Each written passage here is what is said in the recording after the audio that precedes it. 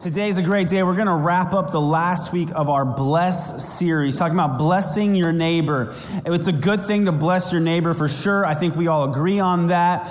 And today is going to wrap this series up, and I hope that it inspires you to be activated for Jesus and to share your faith. You know how sometimes in life you meet someone and right away you know, this person might be a special person in my life.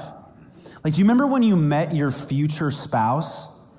Right, the first time you met them, you were like, ooh, this person could be special.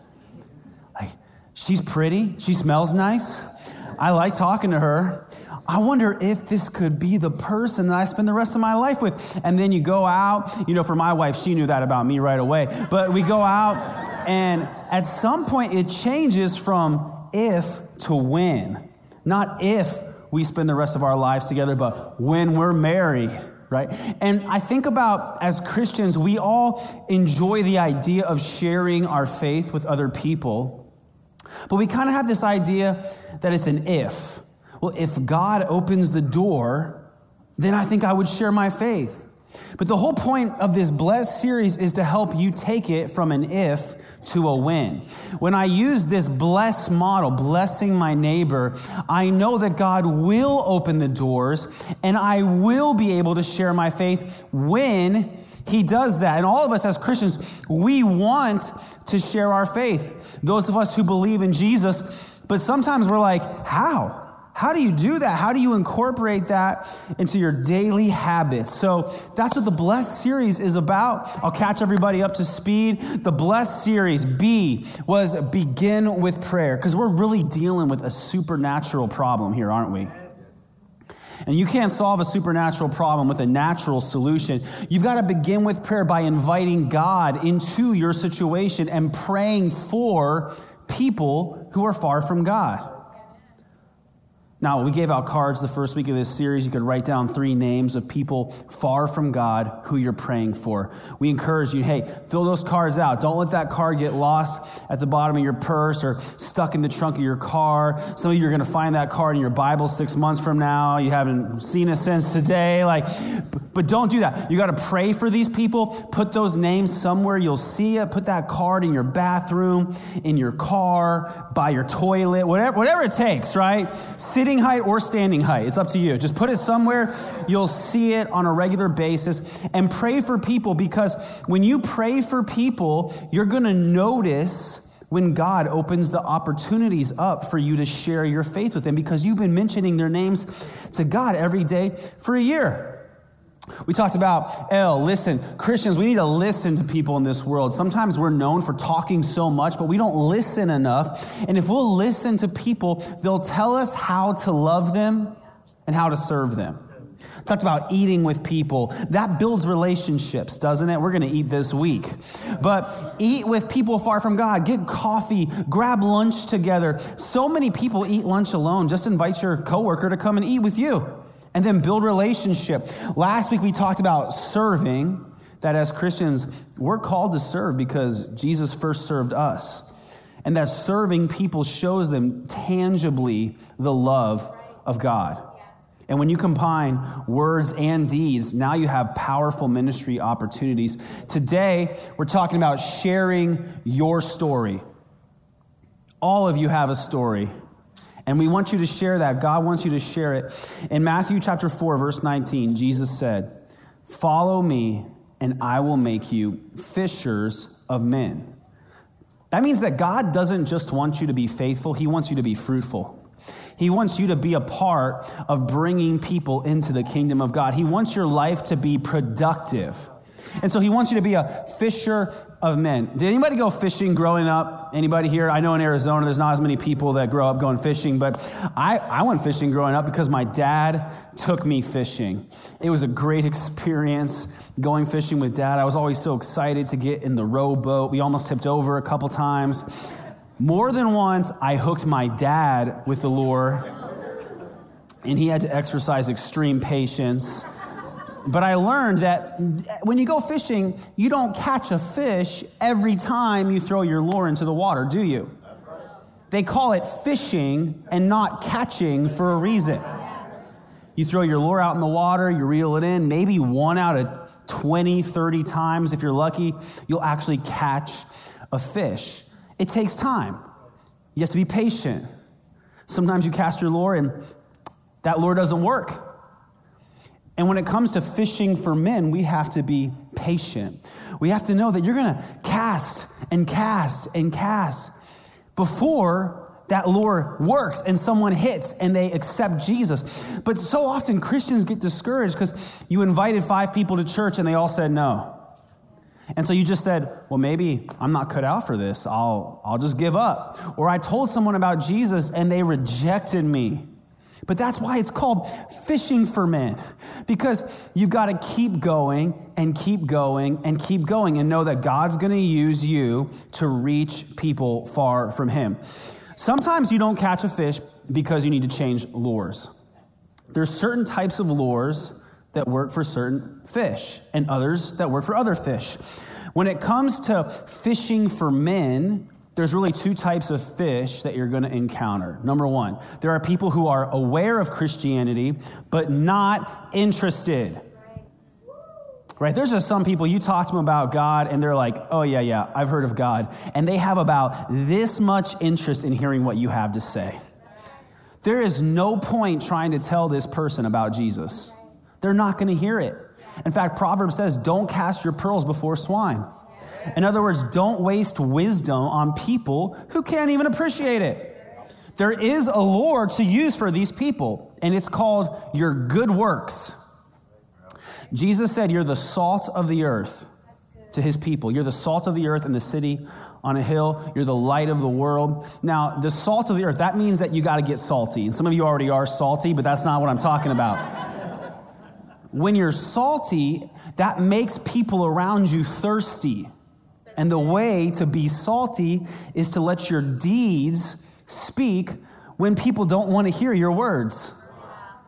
There are people in your life that you interact with every day, and man, as Christians, God knows we're not perfect. And all God's people said, Amen. Okay, thank you. I'm not the only one.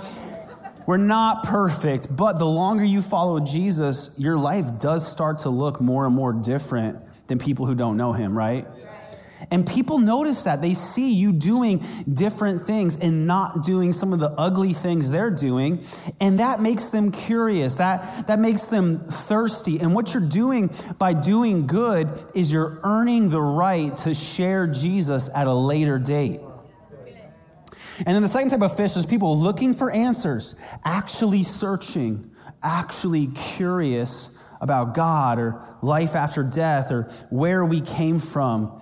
These people are closer to the cross. They're more open. Some people are far from the cross, right? They're like negative 100. They're not even in the ballpark. And then there are other people that they're looking for answers. They are open. And these are the people who you can share Jesus with. People tend to open up at certain key points in their lives. Oftentimes when they have a baby. A lot of young couples get married, they have a baby, and then they say, we got to figure out what we're doing. We don't know how to raise these, and we want them to have good life. We need to go to church. And a lot of people come back to church once they have kids. Some people, they become curious about life after death when a parent or a grandparent dies. And they start asking, well, where did my mom go? Where did my dad go? Am I going to see them again? Other people become curious after they get the big promotion. They start earning more money, they get a newer car, they get a bigger house, but they found that they're not satisfied and that all the things that they had been chasing still don't make them happy. And they start going, is this all there is? These are the people that you can be ready to share your story with. Wherever they're at, far from God, nearer to the cross, closed or opened, we as Christians keep fishing, amen? We just keep casting, we keep fishing, we keep building relationships, we keep serving people because we have good news and it's too good not to share. Mark 16:15, and he told them, Jesus said this, go into all the world and preach the good news to everyone. Preach the good news to who? Everyone. Anyone who believes and is baptized will be saved, but anyone who refuses to believe will be condemned. In other words, the stakes are very high. We're talking about life and death, heaven and hell. That's why we have to preach the good news to everyone. It's not about just trying to make Generation Church bigger. It's about trying to save people from being condemned for their sins. We want people to be saved through faith in Jesus Christ. And so we're telling them how to do that. It's good news that you can be saved through Jesus. That's why we preach the gospel. And so we're all going to have to do this. It's not just my job to preach the good news, but it's your job to preach the good news. It takes all kinds of people to reach all kinds of people. So we're not just paying attention to what kind of person that we're dealing with, but you got to pay attention to who you are. When it comes to evangelizing or sharing the good news, I want you to know you have permission to be yourself. You're different than other people. Some people have told you, like, you're different. No, you're different in a good way. And we need you to be a part of the team. You got to go out this week for Thanksgiving. Some of you are going to play football in the morning before you eat. And I just want to encourage you. You're older than you think you are. So please don't blow your knee out on Thursday. But seriously, when you play football, right, you can't picture throwing the ball to yourself, catching it, and then blocking for yourself, can you? Because you can't. It takes a team. And in the same way, you can't go out into the world and reach every single person and do everything for everyone. It takes a team. It takes all kinds of people to reach all kinds of people. So I want to talk about this. There are 6 different styles of evangelism. 6 different styles of evangelism. And I want you to self-identify which ones do you think you are naturally most equipped for. Here's the first one, the confrontational style. The confrontational style. This is what a lot of pastors are. This is the person who just straight up tells people, hey man, there's only one way to be saved. You're in or you're out. I remember going back to when I was 8 years old on my bicycle in New Jersey, telling a kid on my block there, you're going to go to hell when you die unless you accept Jesus Christ. I'm pretty sure I got in trouble, and I definitely wasn't tactful, but I should have known. Here's my sign. I'm going to be a pastor someday. This is confrontational. Now, here's the thing. Most people are not going to do this. That's okay. Second style is the intellectual style. The intellectual style, confrontational style, kind of like Peter getting up on the day of Pentecost. You guys crucified Jesus, the only way to be saved. But then there's the intellectual style, kind of like Paul preaching the gospel at Mars Hill. And this is the person who loves apologetics, loves to research the Bible, and you love to show people how the archaeology that scientists have found today supports what the Bible said happened, and you love to prove your faith and give evidence for your faith. Intellectual style of evangelism. We need people like this. We need people to use their minds and their intellect for God. But again, this is also not the most common style.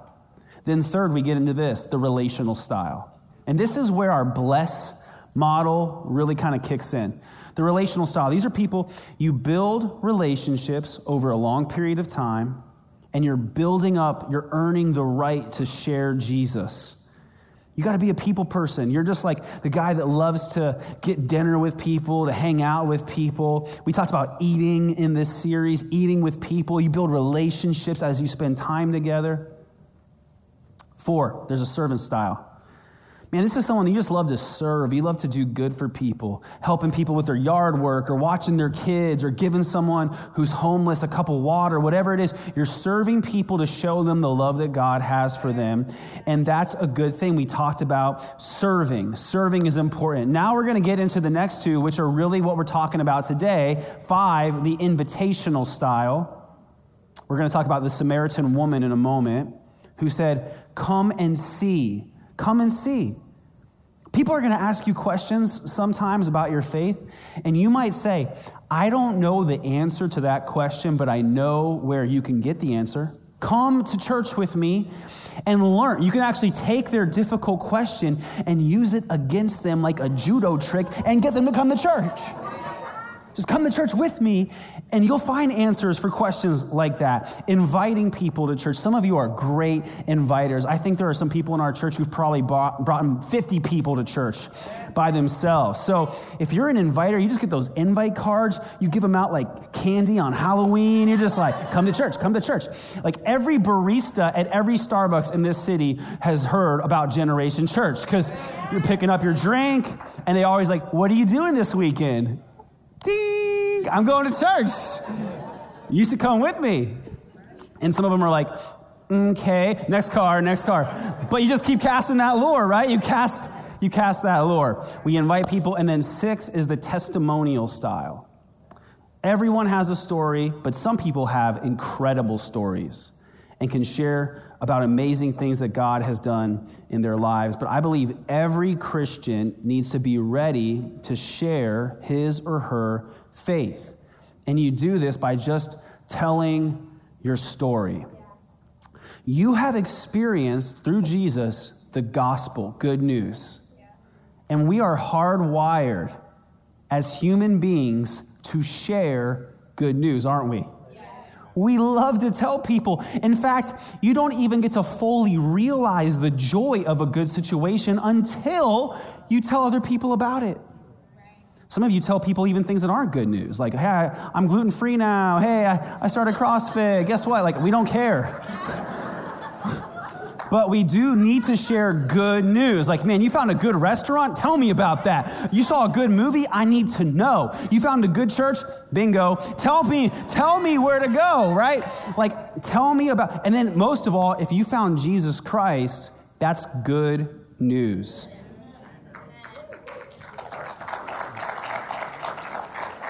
So remember that. You're actually stifling your own joy if you don't share good news. I'm going to read John chapter 4, verse 3, about the Samaritan woman. This is kind of a longer passage here, so try to stick with me. And this is going to make some important points for us about evangelism. It says, so Jesus left Judea and returned to Galilee. He had to go through Samaria on the way. Eventually, he came to the Samaritan village of Sychar, near the field that Jacob gave to his son Joseph. Jacob's well was there, and Jesus, tired from the long walk, sat wearily beside the well about noontime. Soon, a Samaritan woman came to draw water, and Jesus said to her, please give me a drink. He was alone at that time because his disciples had gone into the village to buy some food. Disciple DoorDash, that's when it started. The woman was surprised, for Jews refused to have anything to do with Samaritans. We talked about that last week, how Jews and Samaritans were enemies. It was like Cardinals and Seahawks fans times 1,000, like a lot of tension. She said to Jesus, you are a Jew and I am a Samaritan woman. Why are you asking me for a drink? Jesus replied, if you only knew the gift God has for you and who you are speaking to, you would ask me and I would give you living water. But sir, you don't have a rope or a bucket, she said, and this well is very deep. Where would you get this living water? So she starts asking about the mechanics and the little details, and he's trying to make a big spiritual point. Besides, you don't think you're greater than our ancestor Jacob, do you? Jesus replied in verse 13, anyone who drinks this water from this well will soon become thirsty again, but those who drink the water I give will never be thirsty again. It becomes a fresh, bubbling spring within them, giving them eternal life. You see, he's talking about something spiritual here, not H2O. So the woman catches on in verse 15. This sounds really good. Please, sir, the woman said, give me this water. Then I'll never be thirsty again, and I won't have to come to this well every day. That sounds really good, right? So Jesus, all of a sudden, verse 16, he changes the conversation. It takes a drastic left turn. He says, go and get your husband. Well, I don't have a husband, the woman replied. And Jesus said, you're right. You don't have a husband, for you've had 5 husbands, and you aren't even married to the man you're living with now. This seems like a reality TV show, right? Who's the father? Sir, the woman said, you must be a prophet. In other words, like, how did you know that about me? So then she starts throwing all these random things out. So tell me this then. Why is it that you Jews insist that Jerusalem is the only place to worship, while we Samaritans claim it's here at Mount Gerizim where our ancestors worship? So go to verse 25. The woman goes on to say, I know the Messiah is coming, the one who is called Christ. When he comes, he will explain everything to us. Then Jesus told her, I am the Messiah. That was a mic drop moment, just like, poof. And that is an amazing moment in this woman's life. She meets the Messiah, and here's where she turns into an evangelist. It says in verse 28, the woman left her water jar beside the well and ran back to the village, telling everyone, come and see a man who told me everything I ever did. This is very different than what we would expect. She didn't say, come and see a man who told me how awesome I am. She didn't say, come and see a man who answered all my difficult questions. She just said, come and see this man who called me out for all of my problems. Could he possibly be the Messiah? So the people came streaming from the village to see him. Okay, this is a long passage, I know. It's a great story. You can read it slowly later. But this passage brings out some valuable do's and don'ts of evangelism. Do's and don'ts. Here's the first do of evangelism. Do. Show people value before you ask them to value your God. Show people value before you ask them to value your God. So this Samaritan woman, she went to this well at noontime because she was a social outcast. She was known in her community for being a woman with loose morals. Everyone knew that she wasn't the woman you wanted your husband hanging around. And so she came to the well at noontime because that's not when anybody else would go to the well. And we understand that here in Arizona. There's times of the year where at noontime, you do not dare venture outdoors. You hide in your house, you sprint to your car, and you go into work or into the mall, right? And that's how it was in this day and age. People came to the well early in the morning or late at night. Nobody came to the well at noontime except for this woman because she didn't want to see anybody. She knew if I'm around other people, I'm going to get all kinds of grief. I'm going to be judged. People might even attack me. So here she is, and Jesus shows her value in a way that other people wouldn't, just by talking to her and having a conversation with her. We can see that it really threw her off. She's like, why are you talking to me? What's this? Am I on a prank TV show right now? Like, where are the cameras? She's confused. What's even going on? But Jesus is showing her value. And this is so important for us. Because if people don't know that you care, they won't care what you know. You might have all kinds of big answers about philosophy and theology. But if people don't know that you care about them, they won't care what you know about. It starts, our value for people, it starts when we take the time to pray for them.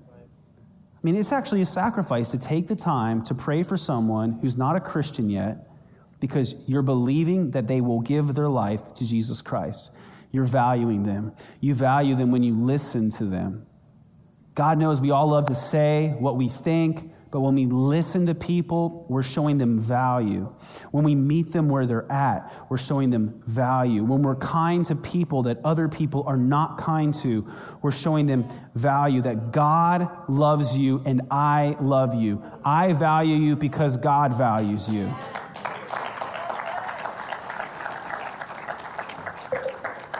Here's the first don't.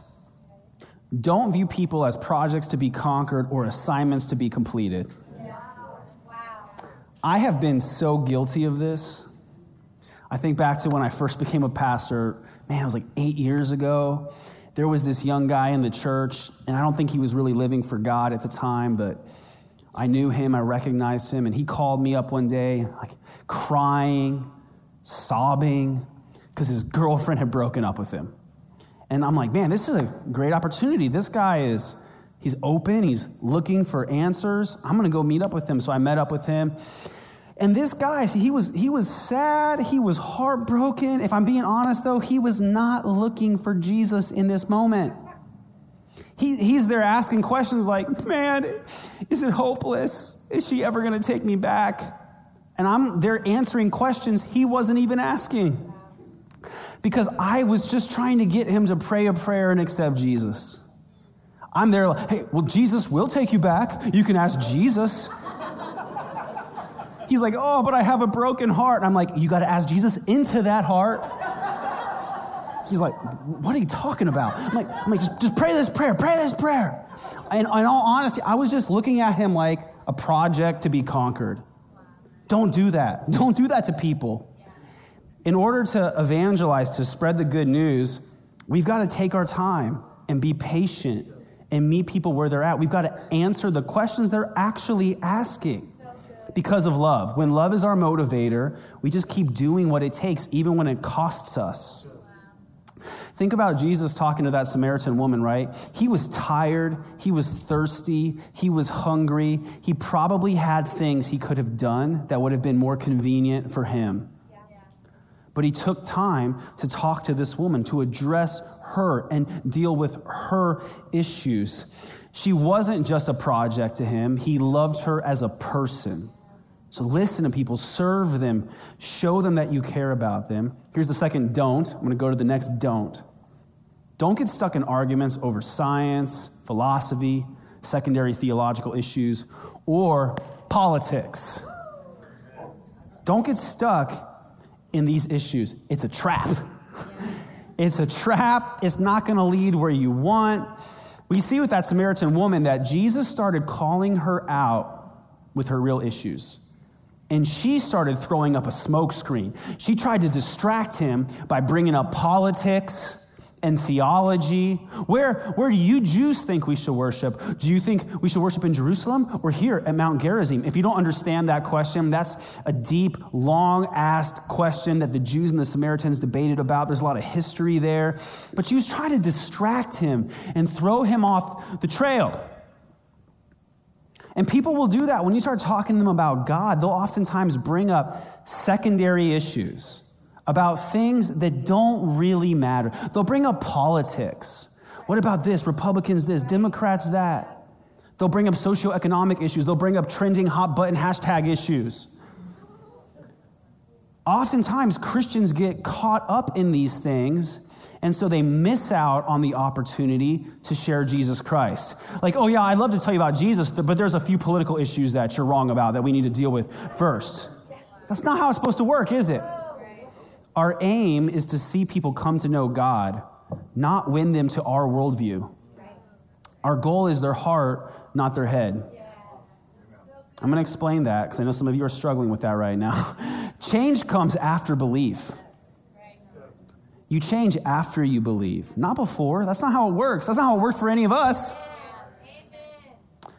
But some of us, if I can be so bold, some of you never get the opportunity to share Jesus because you get stuck in arguments about things that have no eternal consequence. So think about this with this upcoming election cycle. A lot of us are going to be tempted at times. You might be tempted to start a debate on the internet. Just don't. Just don't engage. We know people are going to start getting emotional. They're going to start posting. They're going to start arguing on Facebook threads. You're going to be tempted to jump in. And listen, I'm not the guy who just doesn't care about politics. I majored in political science. When I did my bachelor's degree, I care about politics. But I learned at one point that you have to choose what you want for your life. You can either make your point or you can make a difference. And what will happen is oftentimes we'll get so caught up trying to make our point that we'll actually miss out on the opportunity to speak into someone's life about Jesus because we'll shut the door before it's had a chance to open. So it's God who changes the heart and renews the mind after we come to know him. If you want to change people's minds, then you need to know this second do of evangelism, focus on the heart. That's the second do. Focus on the heart. When you talk to people and listen to them, you'll have the chance to figure out, what are you worried about? What are you nervous about? What are you angry about?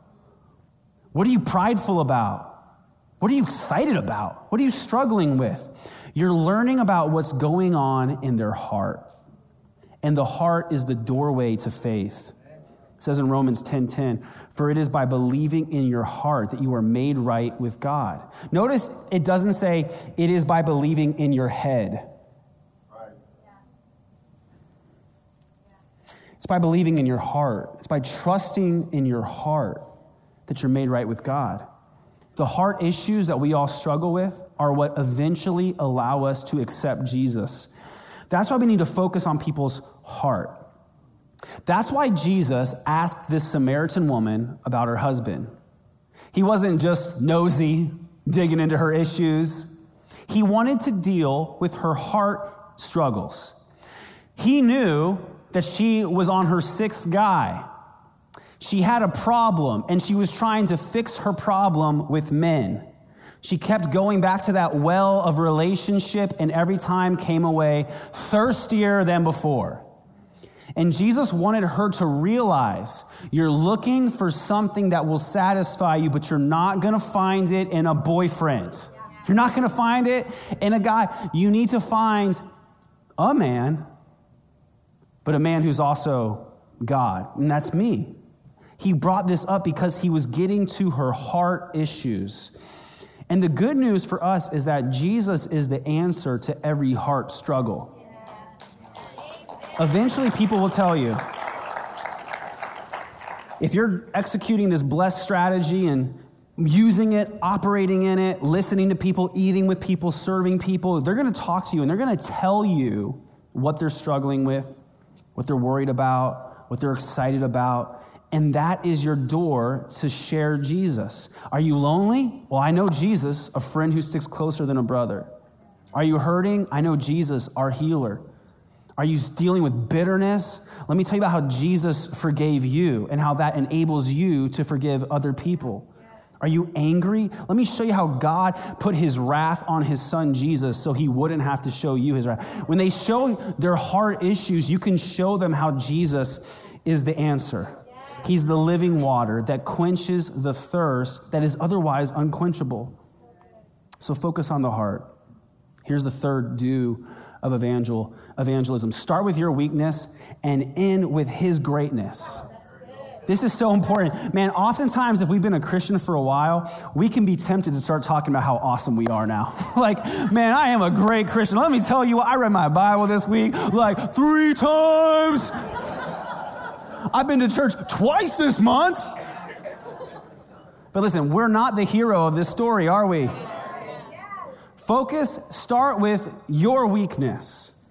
If we try to impress people, they'll never be impressed with our God. See, this woman, she came away, she went to her village and she brought people to Jesus, but she didn't talk about how awesome she was because everybody knew she wasn't. They knew she wasn't perfect. She actually said, come see the man who told me everything I ever did. They were like, we know what you did. But she started with her weakness and then turned it to God's greatness. People need to hear how God can help hurting, broken people. That's what he's done for us. They need to hear you talk about, this is what my sins were like. That's what I struggled with. Here's how I met Jesus, and here's how my life has changed. And when you talk about how your life has changed, it sounds like this. I still struggle, but now the way I handle my struggles is different. Right?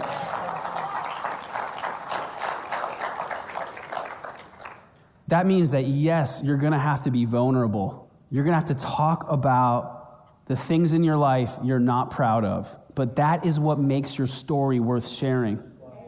And that's what makes it worth listening to. Some of you are like, I don't know if I can do it. I don't know if I can share my faith.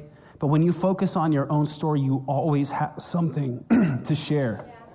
If you focus on your own story, you always have something to share. Excuse me. You don't have to be an expert in biblical theology because you're already an expert on you. You're like, I am. I'm an expert on me. I know all about me.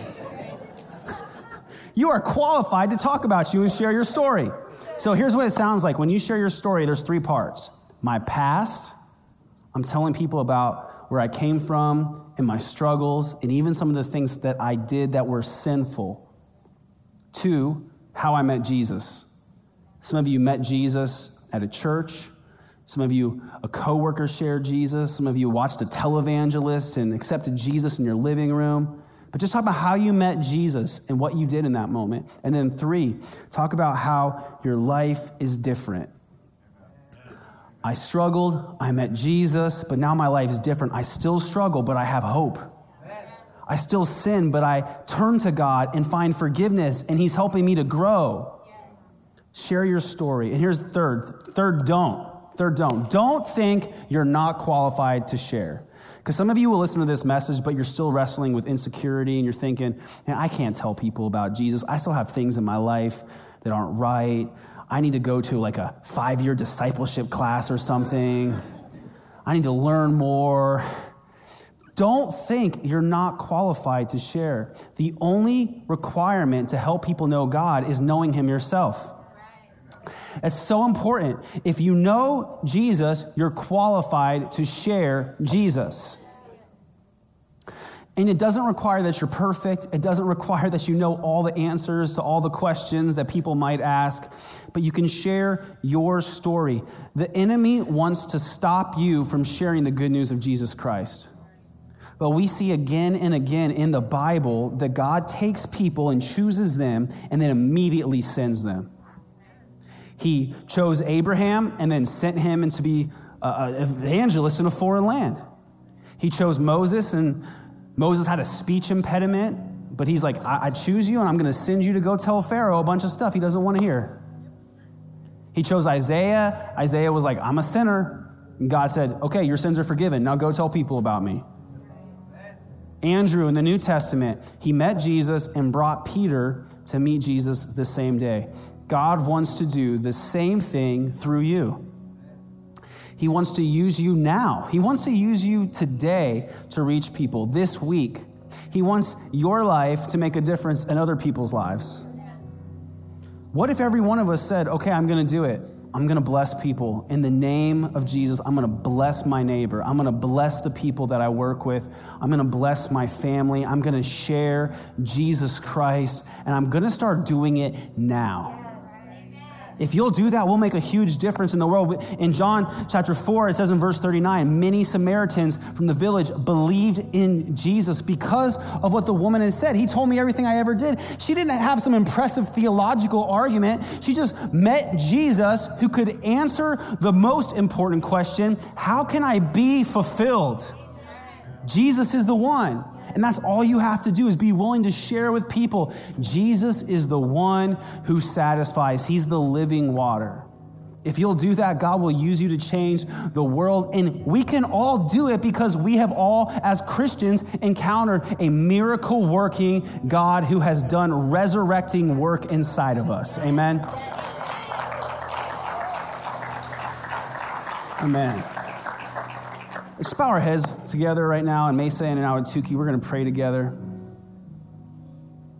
And I want to pray first for anyone who's here today who says, man, I need to receive Jesus myself. I want to be forgiven, and I've been searching for fulfillment in all the wrong places.